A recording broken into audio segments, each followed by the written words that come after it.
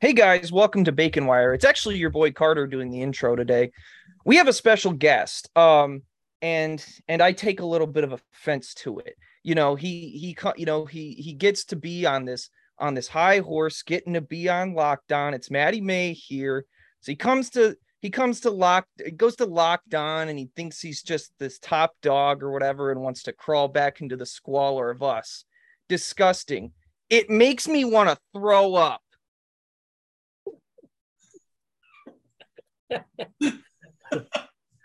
Get your umbrellas out. Hey, fellas, logistical question here to open the show. Now that we've been canceled, does Tucker Carlson reach out to us, or do we have to DM him and be like, "Hey, Tucker, we were canceled. What's your availability looking like?" What did you guys get canceled for? I missed this. I said I didn't want to see Chad Latz's dick, and that apparently crossed the line. Oh no. So I would just like to take this moment right now to apologize. Chad, I'm sorry. Please show us your dick and balls. please show us your dick and balls. If we get you to 3,000 followers, Chad, will you post whole? That's what we want to know. Will you post a picture of your butthole if you get to 3,000 followers? Chad, please. I'm sorry, Chad. Please show us your dick. We want to see your dick. Please just message me if you get upset again. Don't take it on the timeline this time. I really appreciate it. And show us your dick. I would like to see your dick, Chad. I apologize.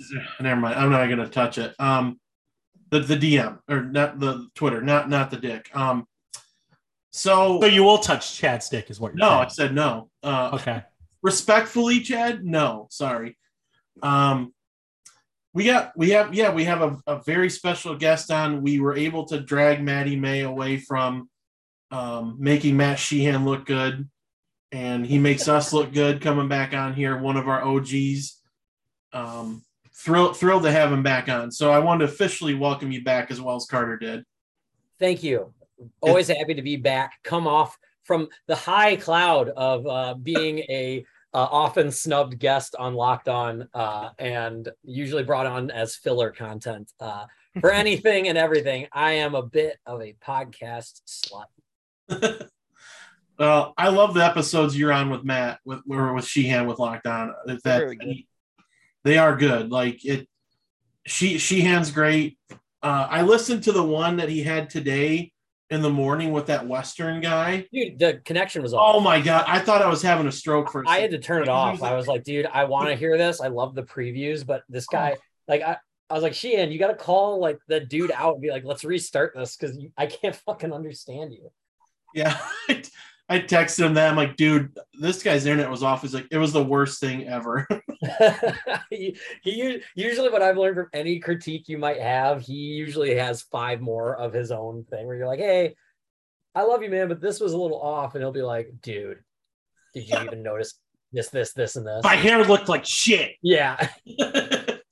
But I powered through the episodes because like, it started really getting at me at like the 18-minute mark. And I'm like, how much more of this guy is on here? And I looked, there's maybe 8 minutes. I'm like, I'm in it. Let's just finish it. So we are 24 or 4. Why does he keep saying 24? We are 48 hours away from kickoff. I will be in the stands with my friends, my family, my brothers, my sisters, anyone who considers me family. We will be at Spartan Stadium Friday night. About kickoff would probably happen about 10 minutes ago. But fellas, let's get some housekeeping out of the way first. Spartan Dog is an episode behind us with Hard Knocks, but we can still talk about it because not much happened this last episode. They went over that preseason game against Pittsburgh, and you can tell. Connor Hayward. What's that? Didn't show Connor Hayward. No, asshole. Bullshit.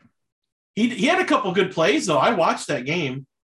He had a couple nice snags and a couple good plays, but man, I really noticed. I mean, spoiler alert if you're just waiting for Hard Knocks, but if you're on Twitter, the Lions cut Tim Boyle and waived David Blau. I think Blau's going right back, probably going to go to the practice squad. I would assume so. But if you watch the backup quarterbacks on Saturday, you really didn't see anything that, in my opinion, inspired you too much. And especially with one of the cuts being Khalil Pimpleton out of Central, he had so many opportunities to make some good plays in that game. And I mean, when he dropped that touchdown pass, that kind of to me felt like that we're going to see the shit on Hard Knocks eventually. He had the brick hands. I know. Like the whole preseason. He's got the speed, but he's not big. Mm-hmm. But he's got the speed to be like a good slot receiver. But man, his hands just suck. You got to be a higher pick to get preseason like extra lives, I guess is the way I look at it. Yeah, you can't be undrafted and be dropping balls right in the breadbasket. If you're a receiver. I mean, that's just what it is. Whereas, yeah, maybe Khalil can go to the XFL or the USFL, get some reps in, get his hands under him, and then he can kind of try again once those leagues inevitably. He's got teams calling him, so I'm sure he'll try to get on like a practice squad or like I don't know. Well, good luck to him. I didn't mind it. He had a good little story. I was rooting for him, but it is kind of cool when your team, like, Lions aren't my team, but like, the local team is going to be on Hard Knocks. You can kind of predict what's going to happen in the next episode. That was kind of neat. But yeah, that's just for an undrafted free agent. That's you got to prove everything. And like the Rams have an undrafted free agent make the 7 wide receivers in the 53-man roster. So like, you can make a career out of it. It could blossom into something incredible. But I mean, I really like it. I really like it. And I wonder how many, I'm stealing this from Part of My Take. I wonder how many mans we're going to hear on the season finale. Oh, man. I'm going to put the over-under at 29.5. Listen, man. Hey, man. Hey, man. I don't want to cut you, man, but we just got to, man. We all know this. It's a business. Man, I'm sorry. Now, I really like the direction that this team's going in. I think the offense is going to be pretty solid. I think they're going to put up some numbers. But, I mean, from what Aaron Glenn was talking about with the defense, I think they have some work to do. I don't know. I think there's some deficiencies there. Like they have obviously you have a more. How come I can't pronounce his name? Amorie? Amorie. Yeah. Amorie. You know who I'm talking about. And Rodrigo making the roster is really cool. I mean, that guy, I think he's going to be a stud.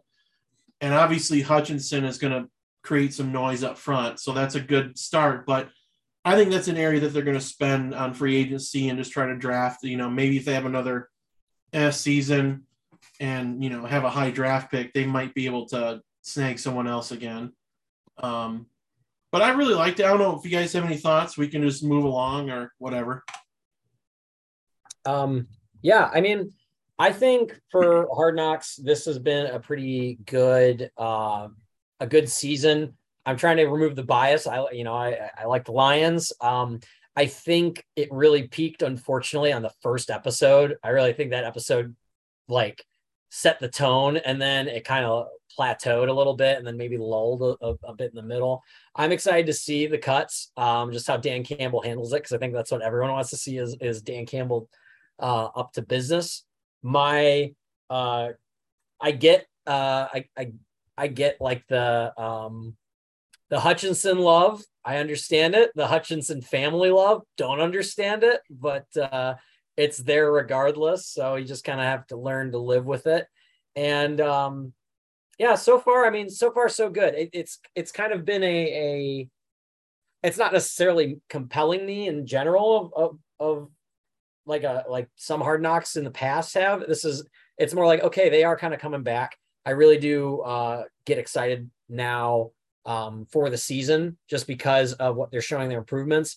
But at the same time, we've been seeing preseason and only like what they film of the Lions saying that they're going to have a good season. So we don't really know. And it's going to either look really good or really bad, depending on how they do these next couple of games in the actual when the season starts. If they start getting creamed, it's going to be like, oh man, none of this shit worked.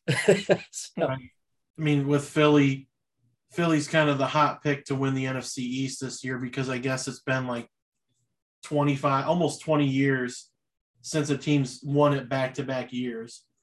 But I don't know. I don't buy the hype with Philly. I mean, I think they're a good team, but I know people are picking them to go to the Super Bowl, and I just don't see it. Unless Jalen Hurts takes that Patrick Mahomes second-year leap and wins MVP or something.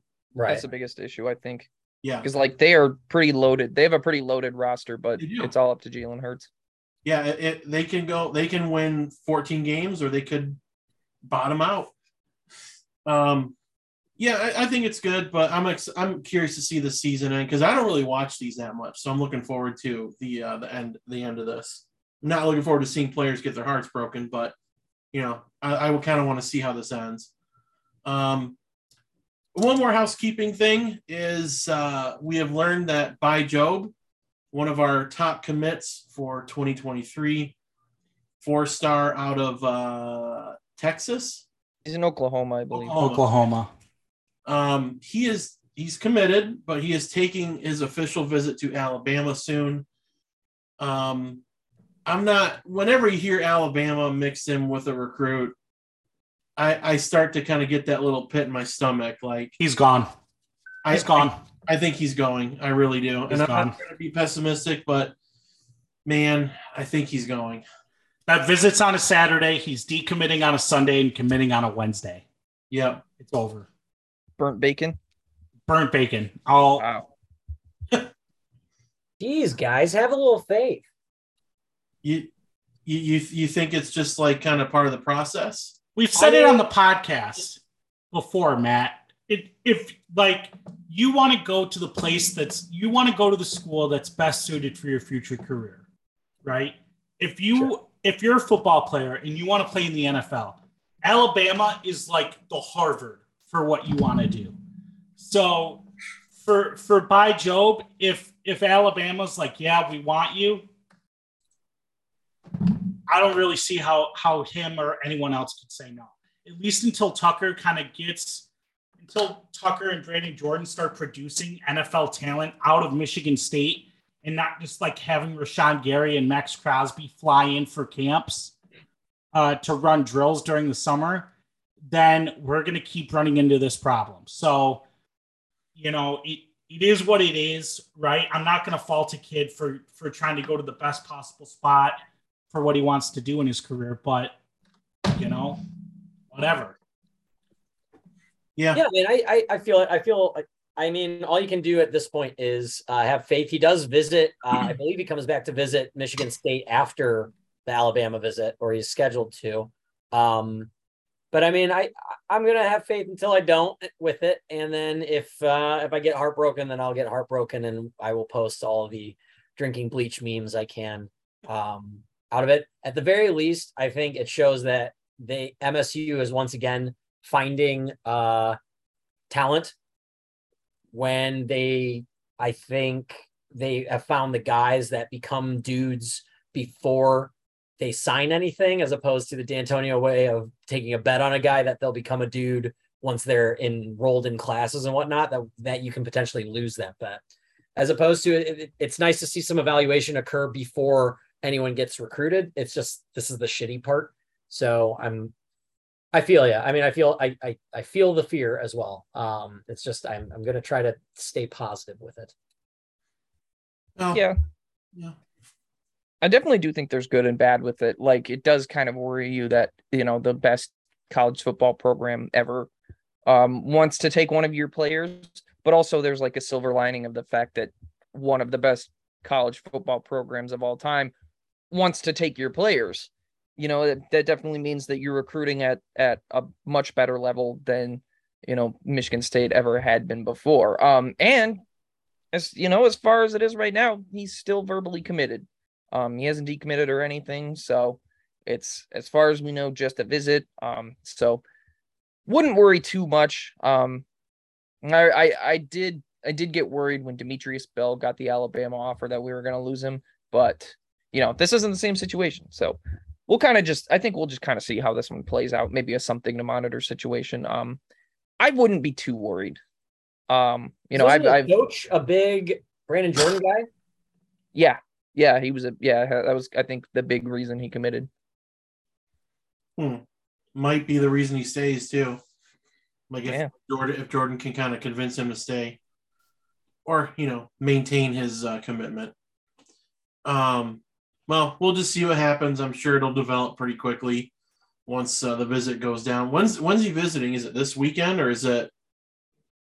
He's visiting after his Alabama visit. His Alabama visit is when they play Vanderbilt. So. Okay, so that's going to be like 84. Yeah. All right, let's talk football. We're gonna talk MSU football. It's so close. You can feel it. You can taste it.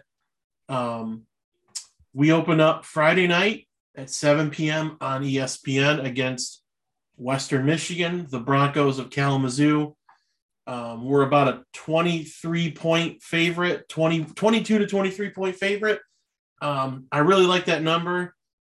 So we're going to do this kind of, I think we should do the schedule breakdown and we'll go game by game, kind of our quick thoughts on it.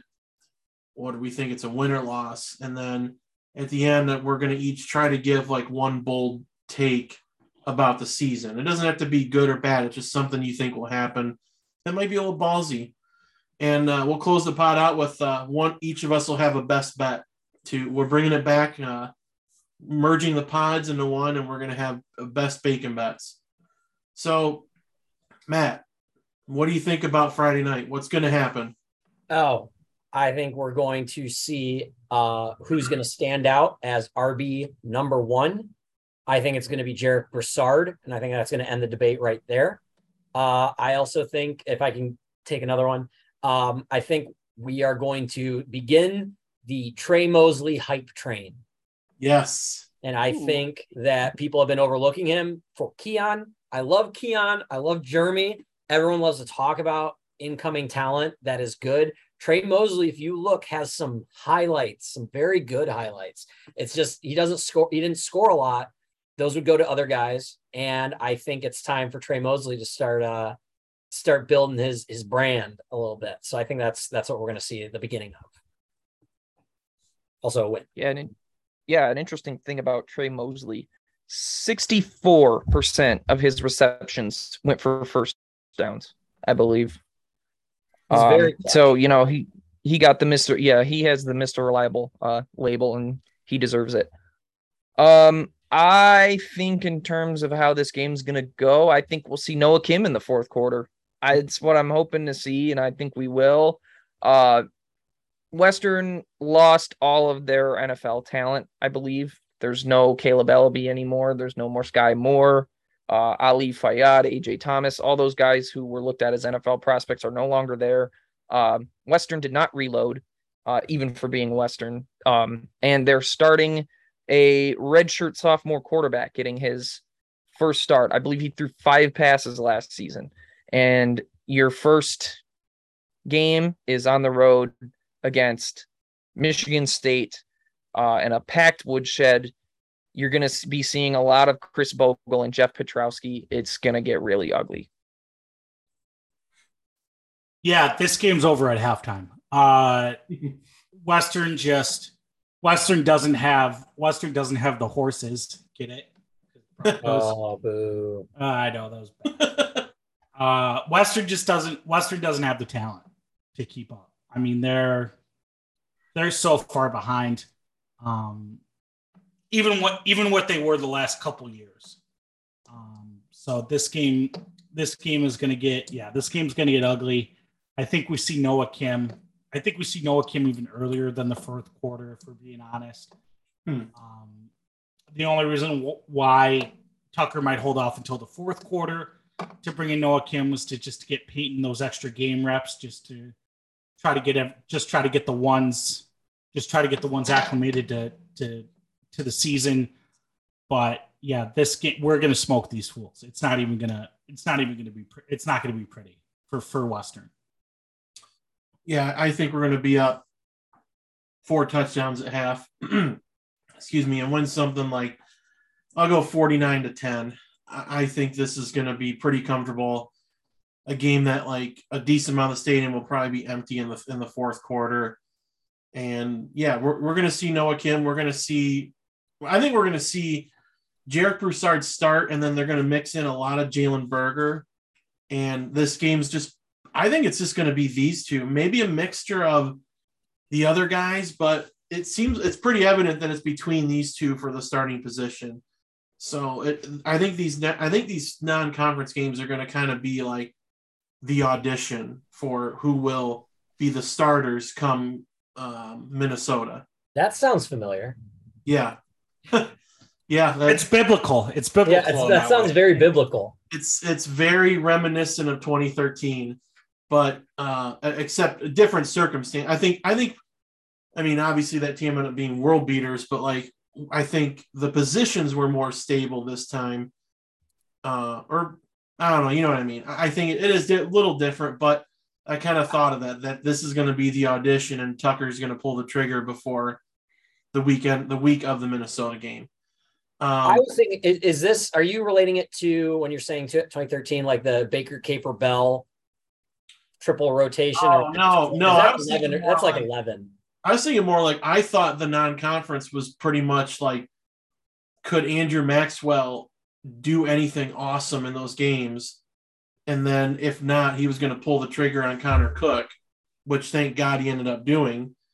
And I don't know. I kind of think about it because, I mean, Jarek Broussard's the freaking, 2020 Pac-12 Player of the Year? Offensive. Yeah, he was up for the Doak Walker. Yep. Like, I would be shocked if he didn't win the job. But I do think it's going to be, yeah, I could see 2010 too, like with Baker, Caper, and Bell, that three-headed monster. That three-headed monster that every one of them had different things they brought to the game. I think that's kind of how the season's going to go. I don't think we're going to have a 1,000-yard rusher. I think we're going to have two pretty high rushers, but not unless one of them gets hurt or, one of them just completely obliterates the other in camp and in the game. Yeah. I like the thunder and lightning of Berger and Broussard. Like if you need some extra yardage, give it to Berger. He'll barrel his way down for a couple extra yards. Also, if he gets in the open field, he's going to be tough to bring down. And then Broussard is a shifty guy who can be tough to tackle, just like Kenneth Walker was. So and an elite pass catcher as well. Yeah, and more of a pass catching back than Berger is. So I think that they can use both of those guys throughout the year. I definitely agree with you, Lucas, in the sense that it won't be one Kenneth Walker type guy who gets a bunch of numbers, but both those guys will get their fair share of numbers, but also be, equally important. Yeah.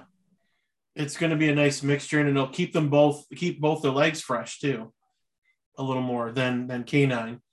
That's an easy win, and I think the next one is an easy dub for all of us too. 4 p.m. next Saturday, Akron, the Zips. I mean, I think this is another one that where it's done at halftime.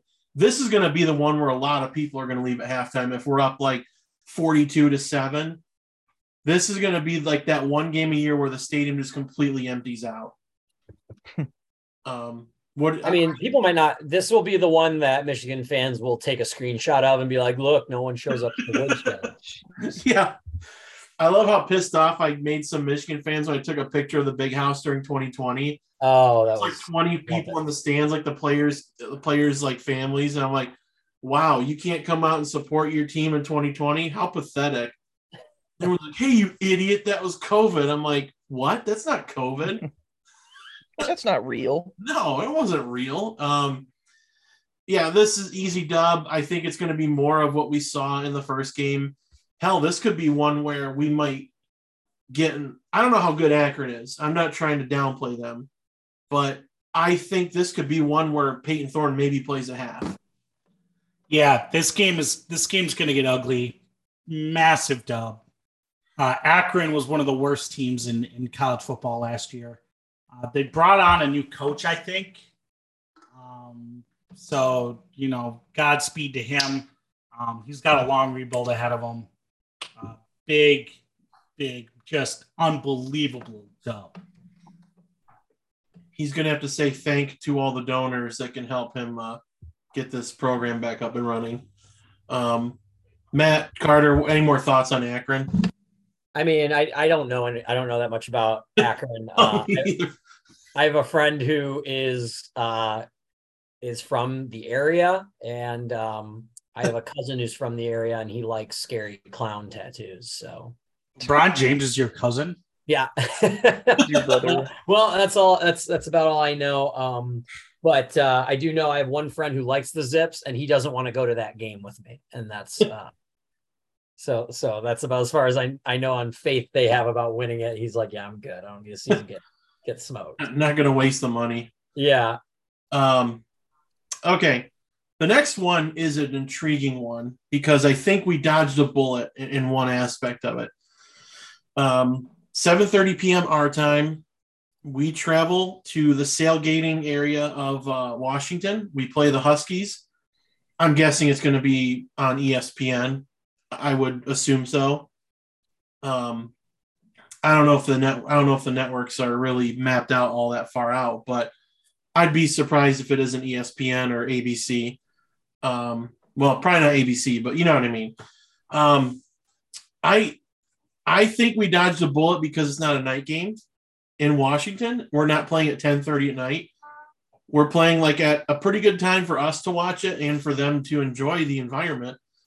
I'd imagine we'll be a favorite going in this game, maybe a touchdown, if that, because I think Washington will have some of the home team juice. But like, I know Michael Penix is starting for them, and he tore us apart in 2019, and I was there for that. That was awful to watch in person. That was 3 horrific injuries for Michael Penix, though. Yeah, and Michael Penix will do something to throw this game away. Like, we could be up a touchdown, and they rally down the field, and he tries to scramble and fumbles the ball or like throws an interception. He will do something to lose this game for them. Yeah, this is a game where I think a lot of MSU Twitter people are worried, and like it's because we travel to the West Coast. Right. But Washington's not a good team. They don't have the same kind of juice Arizona State had in 2018 when we went out to Tempe to play them. People have PTSD over that. MSU's not the same team. They're not coached by the same dumb assholes that were coaching in 2018. I really don't see how we lose this game unless Washington is just like we were last year, where they just come out of nowhere and like just surprise everyone. But I don't really see that happening. They lost a ton of talent. First year under a new coach. It's going to be a big test for them. I just really don't see. I don't see the appeal here in thinking that Washington's going to win. Yeah. Yeah. Washington does not have the firepower to score against us. I mean, they don't have any very good running backs. Their leading rusher last year was Sean McGrew with 430 yards. That's 2 Kenneth Walker games. And that's all they did was fucking run the ball last year. Yeah, and their leading receiver had like 470 yards. Jalen McMillan. I don't know if he's back or not, but one guy to watch out for though on Washington is Zion Tupuola Fetui. He's a defensive end. He's an NFL. He's probably going to be an NFL first-round pick next year. Pretty dang good player. So they'll probably have their hands full with him. But I see Michigan State winning this one due to the travel and everything. Like I agree with what Spartan Dog said about some of those things. To add on to it, this team is much better conditioned. You know, like this isn't the Ken Manny Michigan State football teams. It's the Amber Reinestein. They're on that plan. Novak. Yeah, and Jason Novak. They're going to be much better conditioned. They're going to be much more prepared than the other teams were to face like Arizona State in that one year. They'll be much, they'll just be much more prepared for it. I'm sure the time difference will have a little bit of an effect. So I could see this one being a little bit lower scoring. But yeah, Michael Penix is a little bit older now, and he's dealt with a couple injuries. So I just don't see Washington making it happen this game. I think we'll win this one too. The thing I keep hearing with this game is that it's going into Washington, and when teams go into Washington and the time zone difference, then they get in a lot of trouble. And it sounds eerily similar to the Miami game of when teams go down south into the heat of Miami, they get into trouble. And I think this is going to be another one where I agree, Carter. It's going to be just like we are looking at the conditioning and the Spartan training program that they've been thrown into that was advertised a bunch last year that I actually haven't seen that much about this year, but maybe because they have a record to sell versus like milkshakes.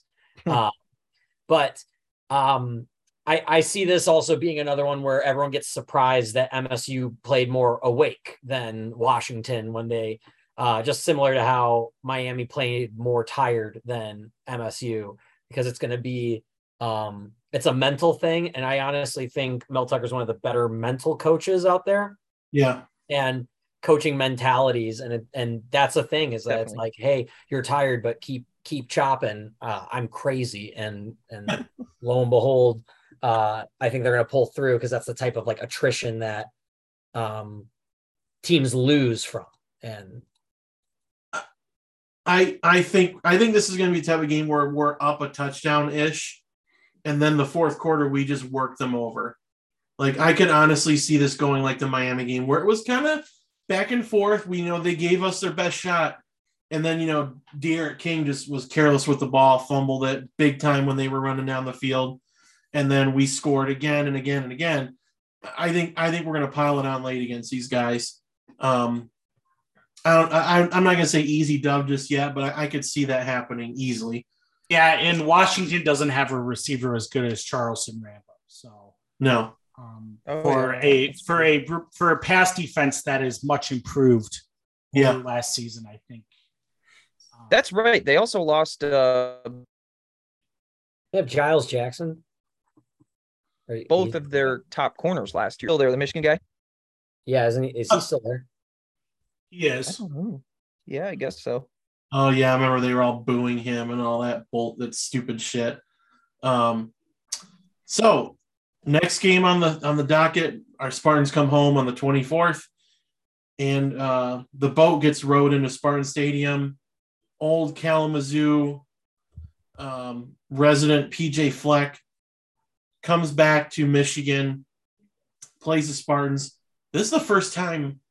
No, this is the second time he's ever played them. We played him in 2017. Yeah, that game we were creaming them, and they came back and almost won. It poured rain, too. I was at that game. They switched quarterbacks to a guy that like no one had film on, and they almost won. He was cooking. I remember that. Yeah, he was killing us. Because, LJ Scott had like 4 touchdowns. So they come into Spartan Stadium. I don't know how they're looking, but I'm pretty sure Tanner Morgan's like in his 10th year. He's like 32 years old. Yeah, he's like 32 years old. Get a job. All job team. Tanner Morgan. He's a first ballot candidate for that. This is one that people have been saying is a trap game for us. I don't see it with Minnesota. Let me prove it to me, Minnesota. Prove you can beat us. I don't see it. I think we win by 10 to 14 points. I do not see this being a Minnesota victory at all, unless Minnesota comes out in their first 3 games and looks amazing. I don't see it with them either. I think that PJ Fleck is a fraud, unserious coach. They don't have a rushing game. They don't really have as much talent as good Minnesota teams have had in the past. And they're coming here. And is it homecoming or is that Wisconsin? Wisconsin is homecoming. That's Wisconsin. Okay. But anyway, yeah.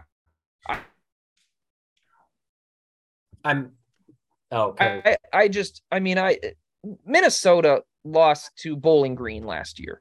So I don't worry about Minnesota. Unserious program. PJ Fleck. I think he stinks as a coach. They're an unserious program. I don't worry about them whatsoever. I feel like this one is going to be one of those weeks like leading up to the game. This is one we could get into their we could get into it with their people on Twitter. I remember it was the Rutgers game last year that we were Minnesota has people on Twitter. Like the I don't know. Did they get internet out there? We didn't know Rutgers had a Twitter fan base until that game. That's the true. surprise random Twitter following that works its way into MSU Twitter over some poor bastard's thread. So yeah, I think we win this one. I think it comes down to, I think this is a Peyton Thorne game. I think this will be him and Reed and Coleman who take care of business here. Yeah, PJ Fleck, fraud. Just absolute fucking massive fraud. In every sense of the word. He was great at Western. Clearly nothing more than a G5 coach. Not that there's anything wrong with that. G5 schools need coaches too. You're in the worst division.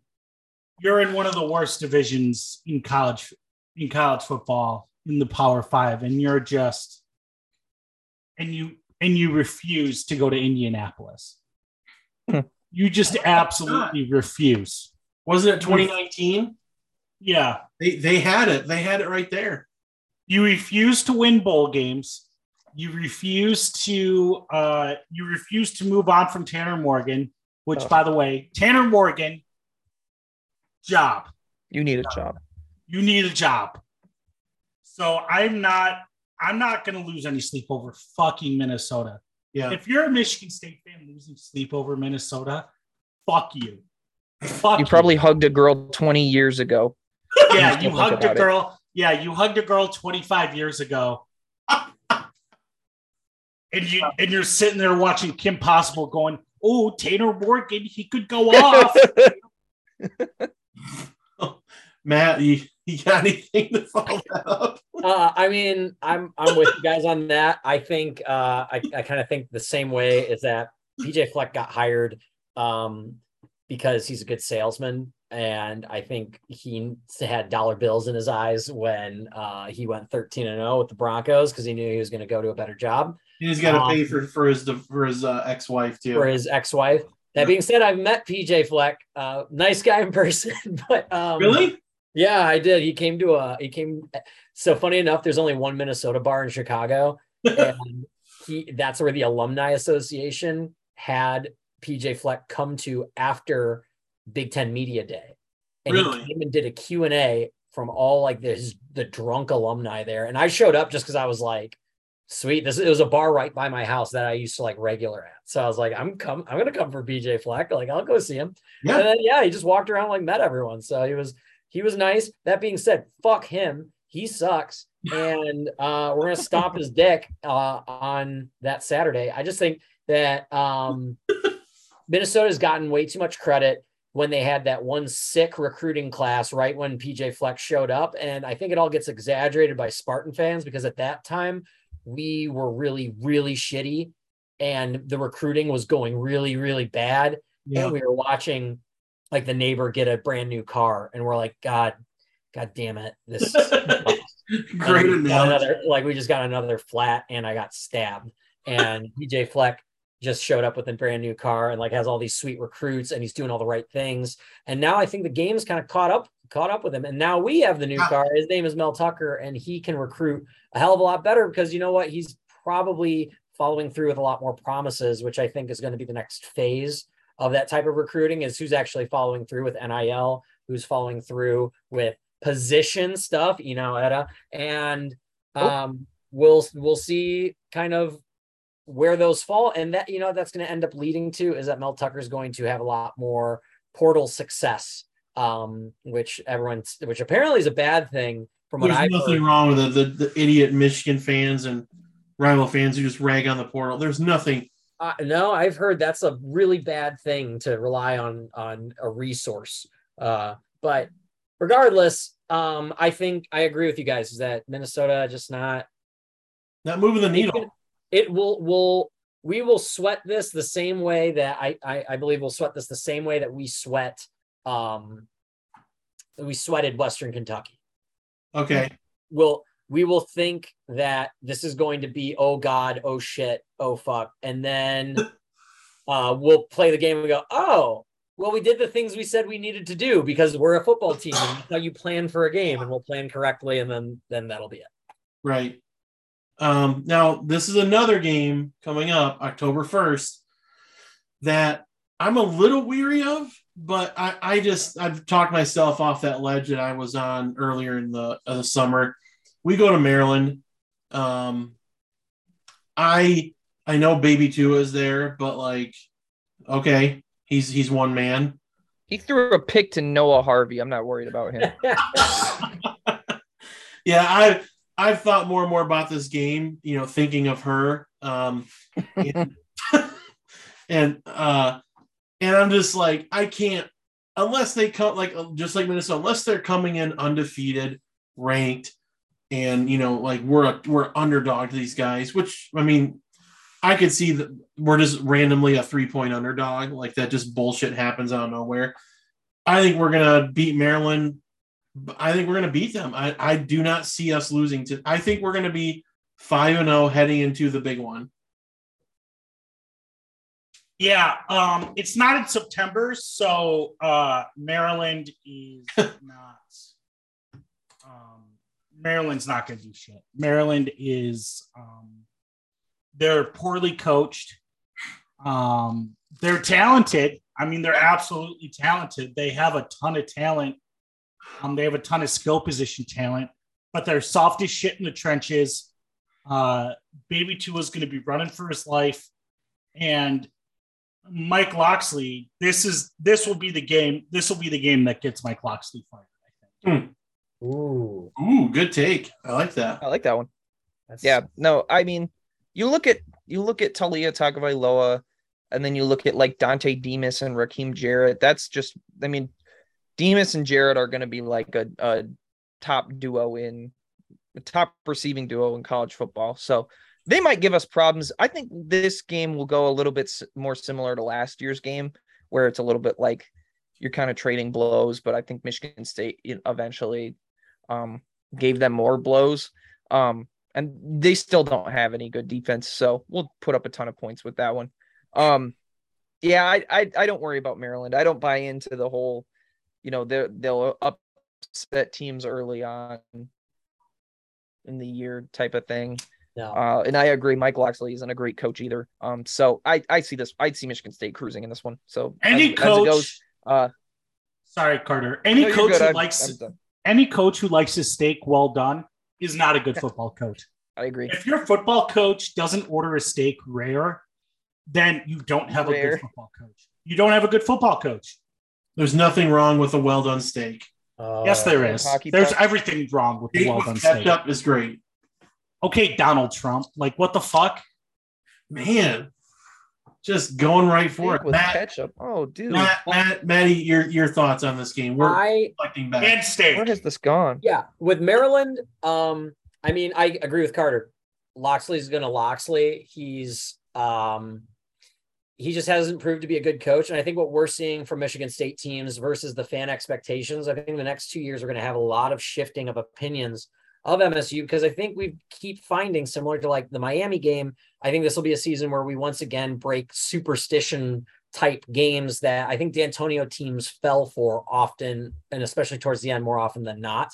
I mean, hell, the last two games of that we lost of Purdue and Ohio State were predicted based off of stats and like where the strengths lied in our weaknesses, not over it's spoiler makers, here we go. I mean, yes, that played into that narrative, but I think it's the same thing. Beat up too, leading that game. We were really banged up. Yeah. I mean, we had basically the wheels had fallen off by then. I think we're again early season. When we start getting to late season games, I'm probably going to be a little less hopeful, but these early season games, this is going to be a team that's humming. Yeah, we're not that deep, but we won't need to be by the time those games hit. So I think, yeah, again, easy dub. I think people are just going to blow it out of proportion for news. Right. Okay. This is the one that I'm penciling in as a loss, and I think we all are. Not out of disrespect to our guys, but this is probably going to be a top 10 matchup. I'm not saying top 5 yet, but like probably top 8, top 7 matchup. We host Ohio State on October 8th. My guess is it's going to be big noon Saturday. I don't think we're getting a night game out of this. I'm done predicting night games because I said Michigan was going to be last year, and then the complete opposite happened.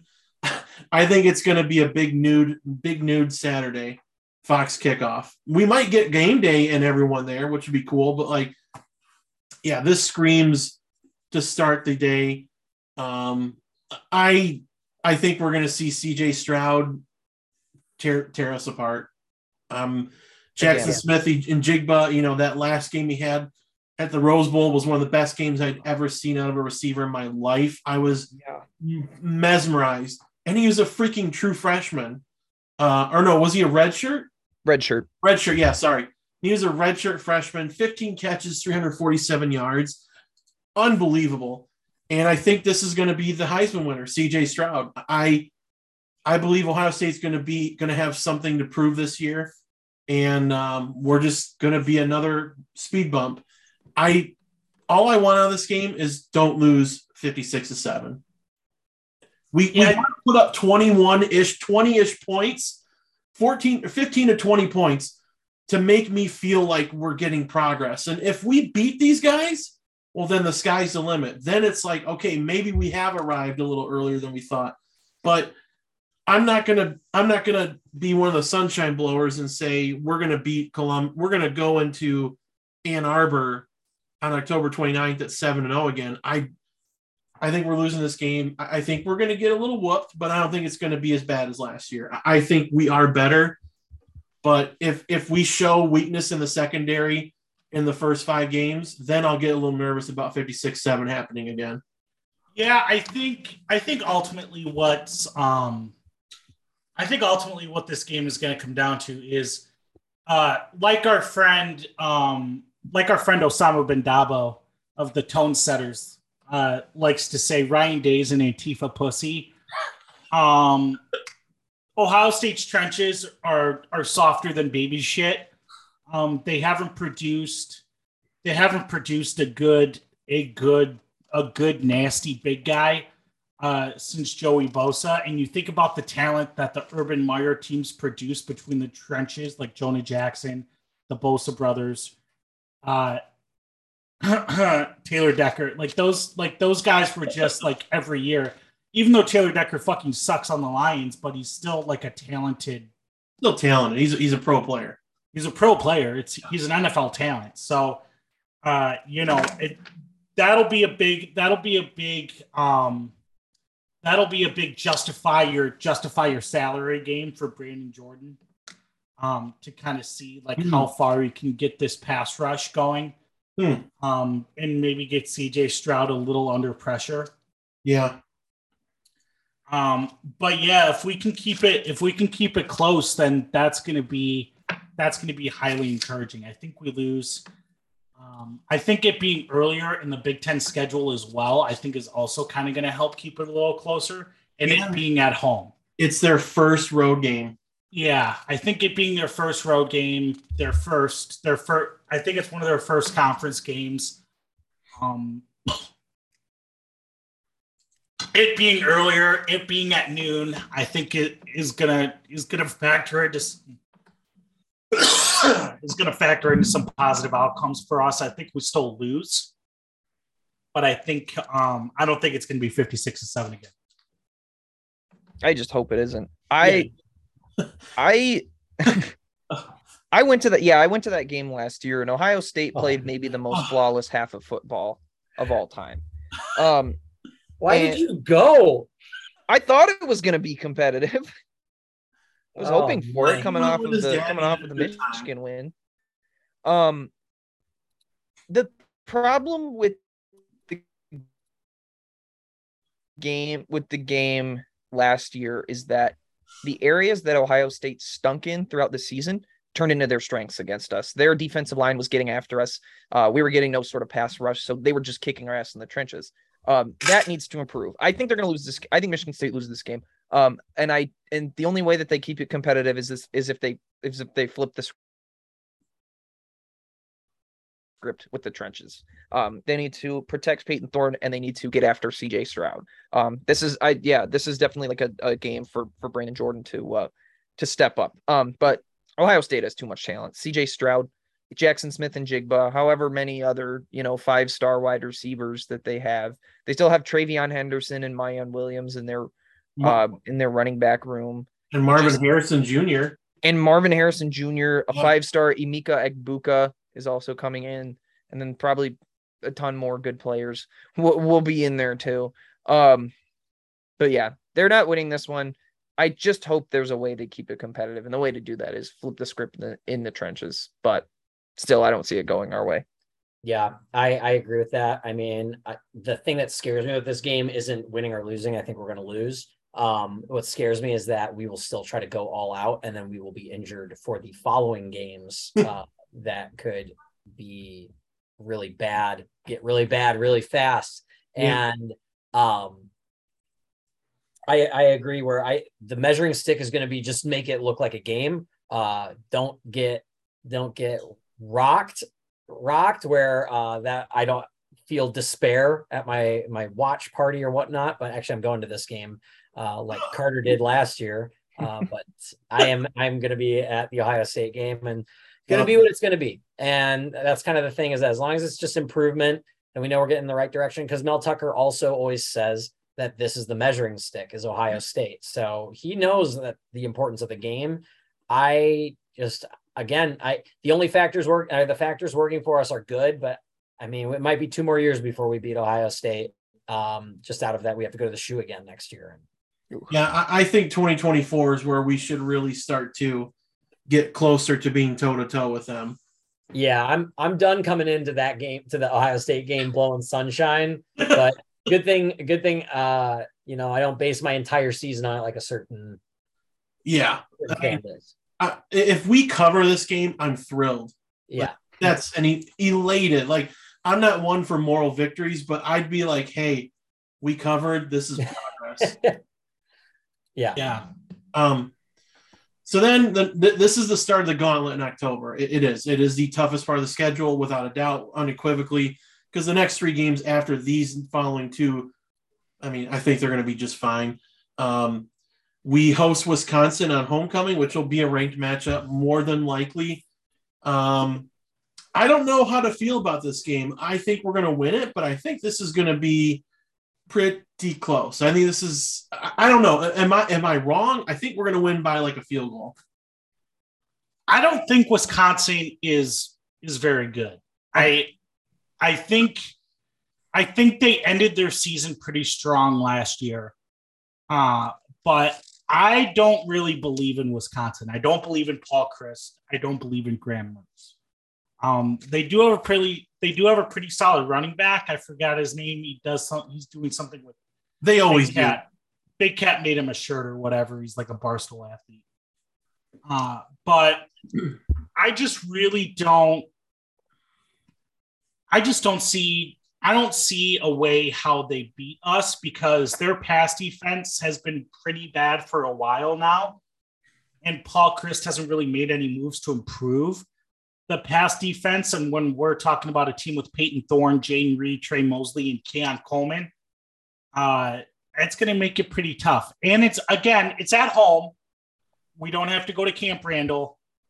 Yeah. A lot of these guys were on the team when they just absolutely embarrassed us in 2019 in that final D'Antonio year. 38-0. So there's going to be a lot of guys on this roster who want payback. Yeah. So I think this is going to be an MSU victory. It is going to be close. It is probably going to be a ranked matchup, Lucas. You're right. But yeah, I just don't trust. I mean, Wisconsin's going to go 9-3. Mm-hmm. They always go 9-3. They're perpetually 9-3. Whether or not they make the Big Ten championship game is just a virtue of whether 9-3 is a good enough record. Yeah. That running back that you mentioned, Braylon Allen. 6'2", 238 pounds. He was 17 years old last year. You know what he did? He had 186 carries for 1,268 yards and 12 touchdowns. Whoa. At the age of 17 and at that size, like Derrick Henry size.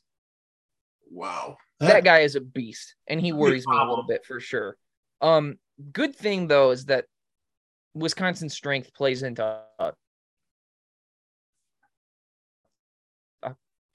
our strength, and that's stopping the run. If you stop, Wisconsin does have they always have the offensive line full of the corn-fed, cheese-fed Capital offensive Stormers. line boys. Yeah. They always have those types of guys on their offensive line. Sydney Sweeney's cousin plays right guard. Yeah, they always have those massive offensive linemen who get a huge push, and that allows Braylon Allen to run all over. But I think Michigan State can stop that run. And as long as they do that, and you make Graham Mertz beat you, you'll have a chance to win. Their defense is always going to be good too. But Michigan State's at home, and Wisconsin, I kind of agree with you. I do think they feast off of a bad Big Ten West a little bit. Wisconsin they're still a good team. They're not a pushover. They're not a weak team or anything. They're always going to be tough, but I think Michigan State can win this one too. I think it will be close as well. Maybe a little bit low scoring. I'm with that as well. I think Michigan State will pull this out. Mainly, kind of what Carter was saying is that the defensive tackles are going to line up really well with their running game and their offensive line. And we've seen enough of Graham Mertz. He does not scare me. No job. I mean, He's another job. I think of when they played Michigan last year, and it was like, oh wow, their defense is really good. Well, now their defense isn't as good, and Graham Mertz is probably the same. And that team didn't scare me. I was pissed at that team because I thought that team was going to beat Michigan. I took a bet. They got killed by them. Yeah, they got demolished, and it was like, okay, they are not rebuilding evenly, and they are just weak on they're really unbalanced. That's the thing, is that they're just an unbalanced team, and I think our balance will start hitting them in those spots that they can't hit back in, and then I think we'll out chop them. I like that. Yeah, this could be an out chop game. I could see this being like a 23-20 type of game. I was thinking that too. We sneaky, keep it close, and we're pissed off, but we get the win. Right. So then the next one, the big one, we have a bye week in between, and so do they this year. I think we're going to be 6-1, and I think Michigan will be 6-1. I think they're going to lose to Iowa. That's my prediction. I think they're going to lose. I think Iowa's going to be a night game at Kinnick Stadium. I think they're going to lose that game. We play Michigan and the Big House. I'm not trying to be cocky. I think we win this game. I want, it's another like Minnesota. Show me you've improved after last year, and I don't think Michigan has in the areas that they were better than us. Like, they had a great pass rush, and Aiden Hutchinson made his presence known in our game, but I do not see them winning this game. I think we will beat Michigan, and this will get clipped. Whatever, if we fucking lose, I don't care. It's a preseason prediction. But right now, as it stands, I see us going into Ann Arbor and winning this game. It'll be close, but I think we will win this game because Peyton Thorne is better than J.J. McCarthy and Cade McNamara. It's not being disrespectful. I'm literally saying facts. You can put a picture of the Big Ten championship trophy up. Whatever. He didn't win that for you. He was the safest quarterback you could have. Sorry, I could go. This will be an interesting hate week for sure. 2 hate weeks. Yeah, we had 2 hate weeks Again. kind of before when they played Northwestern. Is that MSU fans had a full extra week to kind of just be really mean about it. I think with the bye weeks, I think Mel Tucker has once again. If the resume wasn't there, I would say differently. I'm going to say MSU takes it unless barring any injuries. Which sounds creepily like my prediction for 2018 was that I think MSU had a chance in 2018, but then we had too many injuries, and then that we showed up limping to that game. Yeah, we show up limping to this one. They will take full advantage to skull fuck us. But if we don't throw everything we have at Wisconsin and Ohio State, we damn well better throw it all at Michigan. And I do think that if we played first game of the season Well, I mean, if they decide on their quarterback, but if we played like first game of the season, 2 full teams, I would be 100% in your boat there, Lucas. Is like, I'm like, yes, they could take it. Our pass rush is going to be better. Our offensive line is probably going to be about the same. And then we're still going to have running backs. Their pass rush is going to be shit. Not shit, but it's not going to be as good. And their corners shouldn't be as good as they were. And we passed pretty well against them. Yeah. And our corners are going to be better. So they're going to have less passing on us. And it's just going to be a matter of injuries, and because we're not as deep. And that's what always scares me about luckily last year is that like the wheels fell off right after the Michigan game versus before. So I'm just, as long as they don't fall off before, I'd say, yeah, if we're rolling, we're 6-1, I'd say we're rolling into this game. And Mel Tucker's has shown that before bye weeks or through the bye week, he plans very, very, very well. They come off, I think they came off the bye week for the Michigan game in 2020. Correct me if I'm wrong. No. Oh, they didn't? Oh, okay. Well, there was no bye week in 2020, was there? We just played straight through. Or no, unless games got canceled for COVID. Was last right year. After you're thinking of last year, Matt. Yeah, last year I know we did, but maybe it was Northwestern that we had the bye before. Either way, last year we definitely did have a plan for it and came in and executed the plan. Yeah, that might have been a game that got canceled because of COVID cases. Okay, that makes sense. So I say, yeah, win. Sure, why not? Tag me. I'm calling this a win as well. I don't think Michigan reloaded their pass rush, and I think that is what caused Michigan State the biggest problems with their defense. So Thorne will have more time to throw, and even the time that he did have to throw against Michigan, he was still, he found Naylor on that 4th down, he found Reed on the 4th down. He was making things happen. So with even more time and a couple more weapons, I see us scoring, maybe not scoring more than 37-33, but outside of, Kenneth Walker running the ball, I think the offense didn't move as well. I think they'll move a little bit more consistently against Michigan. Just don't throw to Will Johnson's side. There's their 5-star corner. Throw against somebody else. And then offensively last year, the plan was to stop the run and make Cade McNamara beat you, and he almost did. I think that with the thing about this game is that thankfully there's the bye week. So, because Michigan State with Ohio State and Wisconsin in back-to-back weeks is going to be beat up. And they're going to need that bye week to rest up. So having that is going to be a really, really fortunate thing for them. I still see them going in and winning. Mel always knows how to get up for Michigan. And if the last couple of years, it's been 2020, the Ricky White game, 2021, the Kenneth Walker game. And this year, who could it be? Is it a Keon Coleman game? I think it could be. But I also I do see Michigan State winning this one. I don't think Michigan is as good as they were last year, and Michigan State still beat a good Michigan team, and Michigan doesn't beat good Michigan State teams. I expect this Michigan State team to be good. So I see this one as a win too. Emoji 100. Yeah. Here's my thing. Michigan probably had one of the most chaotic off seasons in college this past year. Yes. Their coach had a foot out the door the entire off season, all throughout the winter. He then had to come crawling back with his tail between his legs. In the process, he lost his offensive and defensive coordinator. And he lost a ton of NFL talent. And the guys that are taking those spots aren't ready.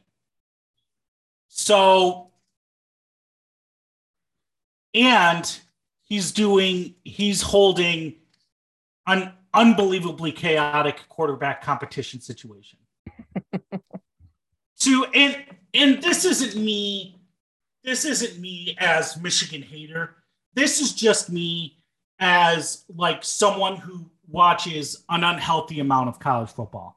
If you have a quarterback who led your team to a conference, your first conference title in almost 20 years, into an appearance in the college football playoff, why is he not your automatic starter? That's just going to create so much. And this isn't like, you know, Don Thomas is a fucking idiot. Fuck Don Thomas. But he's right.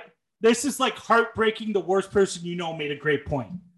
Like, what are you fucking doing? Yeah, he's right on this one. The Don of sports talk. He's right. You're going to trade it for a guy who, in his limited, who's most known for fumbling. Yeah. In big games. Look, I don't understand. I don't understand how this is a positive outcome for anybody. I don't understand how it's a positive outcome for Cade McNamara. I don't understand how it's a positive outcome for JJ McCarthy. I don't understand how it's a positive outcome for the Michigan football team. I just really don't. JJ McCarthy looks painfully 12 years old. He looks like a Disney star or something. I just wanted to add that. Yeah, if I were Don's family, the McNamaras, I'd be fucking pissed. I would be fucking pissed. Gary is pissed. He's like been tweeting storming the Capitol. The election was stolen from Gary, and so was his son's cute quarterback position spot. That was so funny. Did you see that when Don said that? No, Don said that. My brother, my family, I'm blocked, man. Don basically said that the position was stolen from Cade. Oh, stop the steal! A verbal meme: Trump handshake, Cade McNamara. That's what stolen from them. That's what our friend and our brother JDW Meta Wooten Peace. He did that meme. He said DT and DT both said stop the steal. Gotta give him credit for that tweet. I gotta find that. I missed that. Yeah, we could talk about this game forever and forever and ever. But we all agree we're gonna win. It's a dub for now. Subject to change, but I just don't see it. The next three, I mean, we can talk about if you want. I think all three are dubs. I don't. I think we're losing to Illinois. That's interesting you say that because I was thinking that's the letdown. We shouldn't. That's the letdown game. So you say we're 7-1 after Michigan. We have this elation, and then we just can't get all the way up for Illinois. Either we can't get all the way up, or the injury bug catches up with us. Okay. Or they just don't take the game seriously. They just don't take the game seriously. Something happens. Illinois, I feel like is an out. I feel like that's the. I've been saying 10-2. I've been saying 10-2 all season. But this is the second loss. I mean, it's Ohio State and it's probably going to be Illinois. You may think differently, but I really don't see I don't really see how Illinois can. I don't really see how we beat Illinois unless we just absolutely curb stomp Michigan and just run them out of the silent library. If Illinois beats us, Brett Bielema gets the Michigan State job, as it was his destiny before Mel Tucker took it. Yeah. Brett Bielema is going to go up to the handshake line after the game and go, "I'm sorry, little one." I can't see us losing to this. Isn't prime Brett Bielema. We're out of that phase of life. I like Brett Bielema. I was a fan of his Wisconsin team just because he would always run up the score no matter what. And I'm that kind of person, like, stop my team. It's not my job to stop my team. It's your job. Like, deal with it. So I don't think we're in that phase anymore. But, yeah, prime Brett could come back for a game, and you got a point there. But, again, I don't see it until it happens. I will be a denier of Illinois until they beat us in Champaign. I just don't see it. I just see it as, like, it could be one of those games where, like, things go wrong for Michigan State. Like, you just, like, they've had those games in the past, you know, where it's like you're not supposed to look bad against this team, but you do, and then you end up losing it. It could be one of those trap games, like, because is it at Illinois like at noon? Probably going to be what it's going to be. Yeah, that's the recipe for it right there. And Bert will always have one spoiler, like the 9 overtime game last year against Penn State. Illinois beat Wisconsin a couple of years ago too. It's just one of those like games where, you go on the road to a 5-7 team and the worst thing happens. I think it could happen. And I don't know if I want to predict it happening, but like, I could see it. Yep. I could see it. This is trap game. This thing has trap game written all over. Out of the 3 after Michigan, yeah, I see your point. I simply because it's a road game. Spartan Dog, can we agree on one thing though? Like with this game, no matter what, it's a Daniel Barker revenge game. Like he's gonna have a big game. Daniel Barker's gonna have a big game, but I think it's just something stupid's gonna happen. It's gonna go like the 2017 Northwestern game if we lose. Exactly. It's gonna be like 7 overtimes. Like just stupid bullshit, dumb penalties. Like we were going to go up 14-0 against Northwestern. Cody White just drops the ball, and that was like a sign of what was to come that day. Yeah, just stupid shit. Stupid shit's going to happen. That I could see. Plus with the injuries kind of catching up after this daunting October. Yeah, I could see us dropping this one. Absolutely. Anyone else got thoughts on Illinois, like Matt? I was gonna say is that I think that I think you guys are being a little doomsday. I think we'll be fine in Illinois. They don't scare me. I take it. I call it a dub. I could see that being a trap game simply because it's on the road. That's the only reason. But I think it's going to be one of those games where like we come out looking like shit and maybe we're down 10-0 early. And then all of a sudden it's like we remember who we are and we just put the gas to the floor. And not saying we would win by 30 or anything, but I think we'll win by double digits. I could definitely see that too, but I have them going 10-2 and that second loss needs to come somewhere. Okay. And it has to be a game that they're not supposed to lose. I'm with USD where I think we will win a game we shouldn't, and I think we'll lose a game we shouldn't. That's how it always goes. Yeah. So what do we have for Rutgers and Indiana? We're going to combine those two. I think those are winning them both pretty easily. I think those are both. Rutgers is possibly a leave at halftime to kind of game. Oh, they suck. No, Rutgers. I think is going to be pretty competitive. I think we'll pull away in the end. Indiana's a leave at halftime game. Indiana are the worst team in the Big Ten. Is awful. True. Yeah, Indiana might win 2 games this year. Okay. They're bad. They're a bad team, man. Can you name anybody on their offense? No. I can't either. They don't have that. I mean, they have Jack Tuttle, but or a million hold penalties on their side. Yeah. That was so infuriating. Talk about a game we shouldn't have won that we won last year. That was absolutely one where I was like, we're losing this.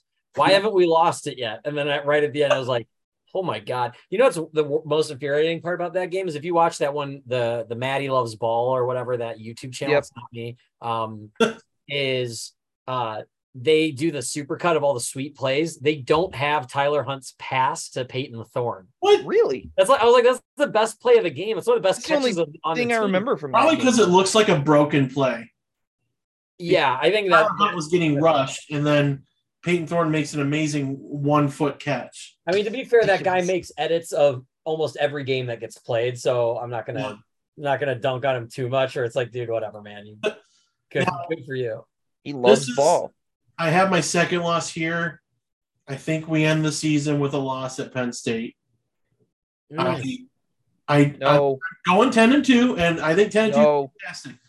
I know, but James Franklin does that once in a while in Michigan State. Sucks. I think we're going to lose this game, but again, it's subject to change. But just something about Penn State's losing on Thursday. Penn State is losing on Thursday. Oh, they're going to Purdue, aren't they? Yeah, they're going to West Lafayette. They're losing. They're losing that game. Sean Clifford is a job. Sean Clifford Sean Clifford is first team All Big Ten job. So Him or Tanner Morgan. Penn, I have them at 10-2. I'm not brave enough like Spartan Dog to pick Illinois. I can't pick Burt Bielema to beat us.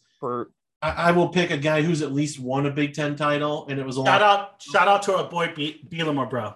Yeah, Bielema, love Bielema, bro. At GA Bluebeard on Twitter. I promise that's his real at. I think we're gonna lose in Happy Valley. I do. But if we don't, we're 11-1 in my mind. That's great. 11-1. It'll be a 3:30 rushing yards against us. Yeah. It'll be a 3:30 game. Yep. Cold as shit. Ugh. None of the students will be on campus because it's the weekend. It's the weekend of Thanksgiving. It'll be packed though. Penn State's season will have been long over. They're 7-4 at this point. James Franklin is basically going to have to beg. Is basically going to have to beg the AD for his job after we beat them. Okay. James Franklin is probably a bottom 20th percentile in-game coach. Yeah, I agree with that. Football. The guy recruits. He gave them the Michigan game last year. He gave Michigan the game. He gave it away. Like no other. Guy recruits like no other. But snake oil salesman. Exactly. He's like a Mike Loxley. Exactly. He's Mike Loxley with a bit of results. That team he won with, that was Bill O'Brien's team. It's true. I'm just gonna say 10-2, and I think I'm okay losing to Ohio State and Penn State. Illinois would really rub me the wrong way if we finished 10-2. I'd be like, I see us doing to Penn State what we did to them in 2015.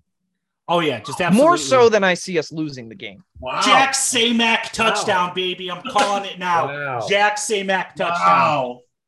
That's a bold take. Yeah, I was gonna say that's bold as hell, man. And that's not even my bold take that I'm doing for the show. Matt, what do you think of this game? I think we're gonna win it too, honestly. Until I'm proven wrong by Penn State, but I think that they're everyone's high on them, but I don't see the reason why. They've bungled enough games where they started out hot, but late season Penn State really doesn't scare me anymore. I mean, what have they done? This could, again, they could pull it off, but they almost beat Michigan, but they flat out just crapped the bed. They played us. We made it look easy. I don't remember being that worried during that game ever. And they almost lost to 2020 MSU, one of the worst Michigan State teams. That was when we kind of discovered Peyton Thorne. It's where we figured out Peyton Thorne would be good. And that was the game where I said he's the guy. Like he is going to be the guy. Yeah, I mean they don't scare me nearly as much as they did a few years ago. They might be good this year, but that's TBD. So far I haven't seen it. So my final prediction is 10-2. As is mine. I would say 10-2 is probably about where I'm at as well. I would lock in on 10. Wiggle room with losses. I think the only surefire loss is Ohio State. I'm going to say wiggle room for losses is between one of these. I think it's between Wisconsin and Michigan and Penn. Wisconsin, Michigan, Penn State. One of those. I think we'll lose one of those three games. Yeah, I think the ceiling. I think the floor for this team is 8-4. Absolutely. 8-4. 8-4. I think would have to be. 8-4 would have to be a catastrophic injury to a key player. Yes. Like a Peyton Thorne injury. Yeah, a Peyton Thorne injury, Jarrett Horst.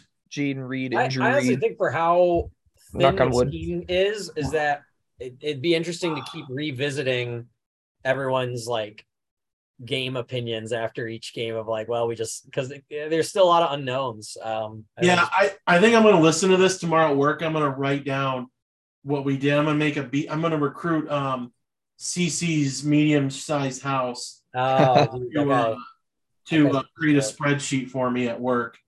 That'd be kind of cool to revisit that, and then we could give little points like, were we right? No. Or like, were we right? Yeah, we were right.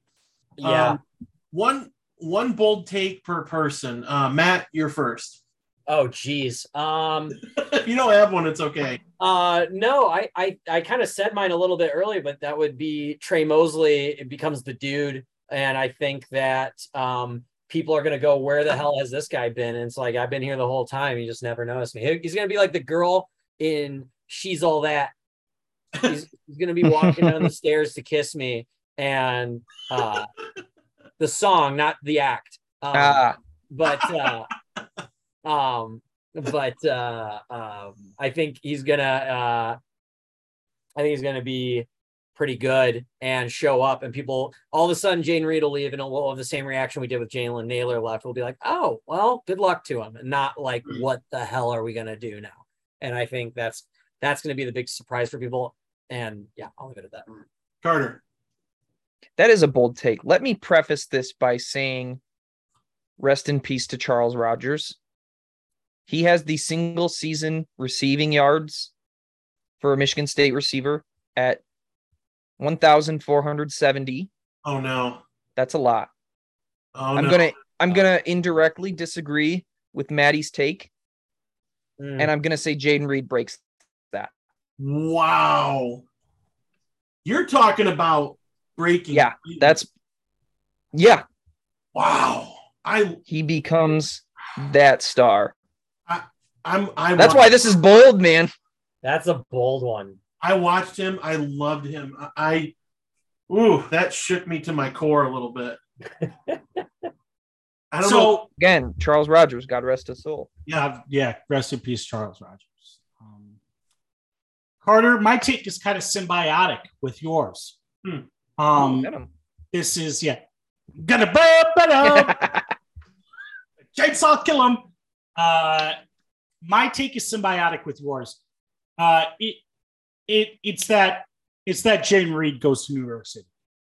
Jayden Reed is a Heisman finalist. Oh shit! If he breaks Charles Rogers' record, I don't see how he can't be. No, definitely. Whether or not he wins, I think is going to be outcome dependent on how other potential finalists around him do. There's a lot of talk. There's a lot of Will Anderson talk.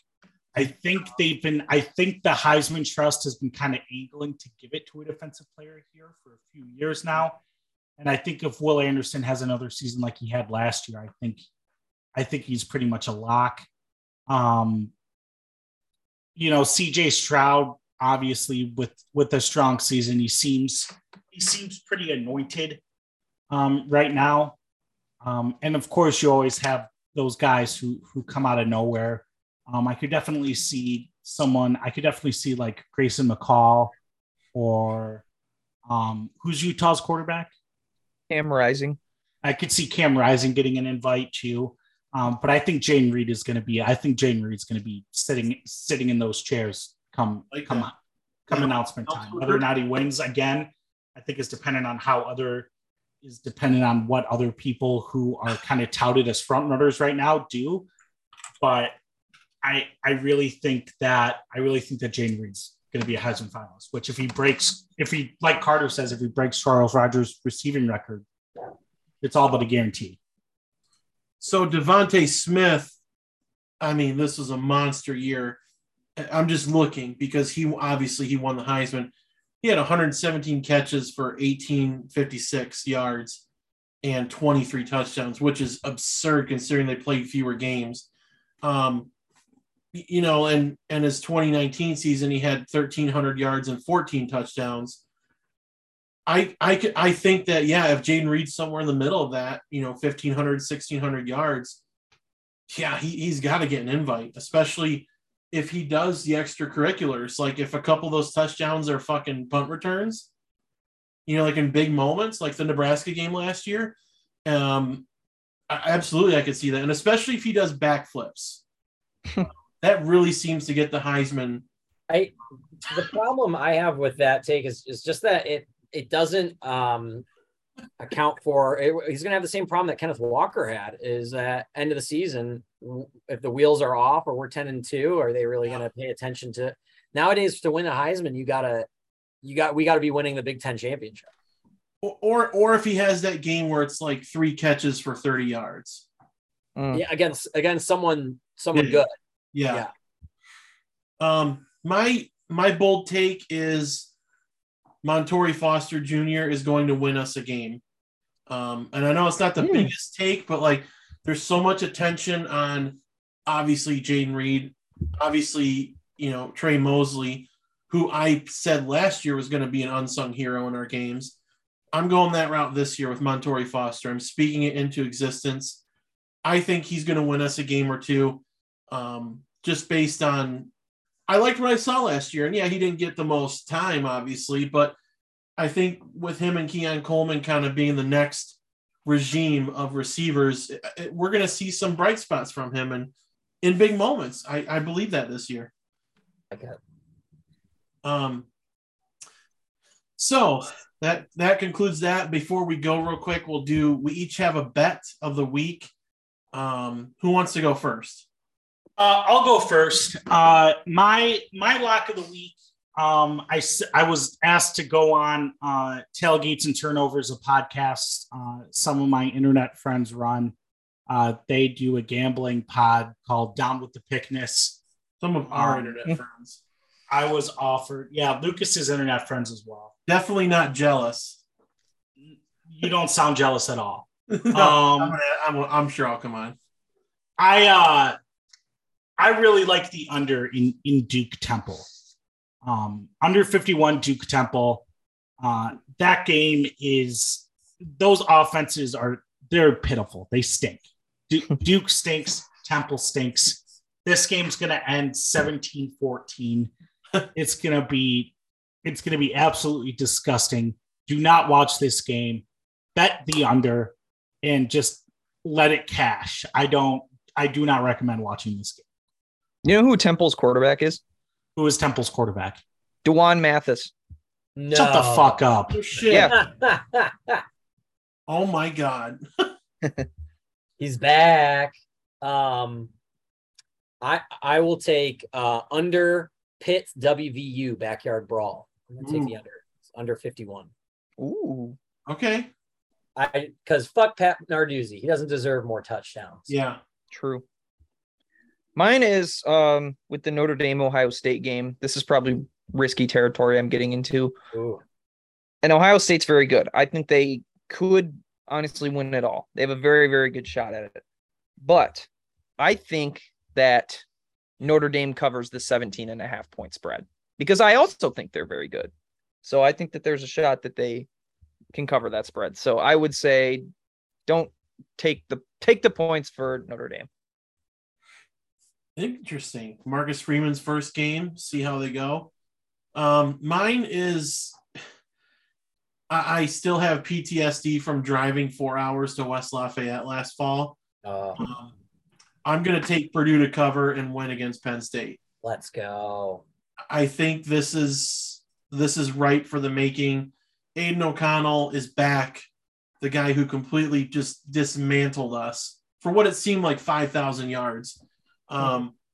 He's back, and that team, they lost George Karlaftis and David Bell. But I don't think Jeff Brom is a bad coach at all. I believe he's a better coach overall than James Franklin, because I don't think James Franklin can do shit at Purdue. Here's an extra bold take for you. I'll give this one to the fine people, the fine listeners, for free. Purdue wins the Big Ten West this year. Whoa, I love it. Purdue goes to Indianapolis. Now they get their shit pushed in by Ohio State. Wow. But that Purdue wins the Big Ten West this year. What's their schedule look like? Before we go, I want to see this real quick. You trust Kirk Ferentz and his piece of shit son with his slicked back hair. Go to Trifati's, slopping up steaks. Okay, so they have Penn State, Indiana State, Syracuse. They go to Syracuse, so that could be one of those weird trap games. But Sean Tucker might be pleased with this performance. True. Florida Atlantic, that's 4-0. And they go to Minnesota. That could be one of those weird games they lose, but I could see them man, they could beat. There's a shot that they're undefeated going to Wisconsin on October 22nd. I don't see it, but the path is there. The path is there. And especially, that'd be hilarious if they beat Nebraska on October 15th and Scott Frost like finally gets fired. But yeah, no, they play Iowa, then they go to Illinois. Yeah, your take isn't that far out of reach, man. If they win that Penn State game, their odds shoot up. Oh yeah, they skyrocket. Yeah, they'll become like the favorite to win, and until they lose a game out of nowhere, like they lose Indiana State next week. Pretty good pod, Matt. Great to have you on. Welcome back. Always happy to be back. I apologize. I had a little work that popped in here and there. So, but yeah. Happy to be back. Our partner, our family, our brother. So, fellas, let's have a great Friday night. Let's celebrate. Let's drink many beers, a zillion beers safely. And hopefully we're celebrating another 10, 11 win season and maybe beyond. All right. Till next time, fellas, go green. Go white. Go white.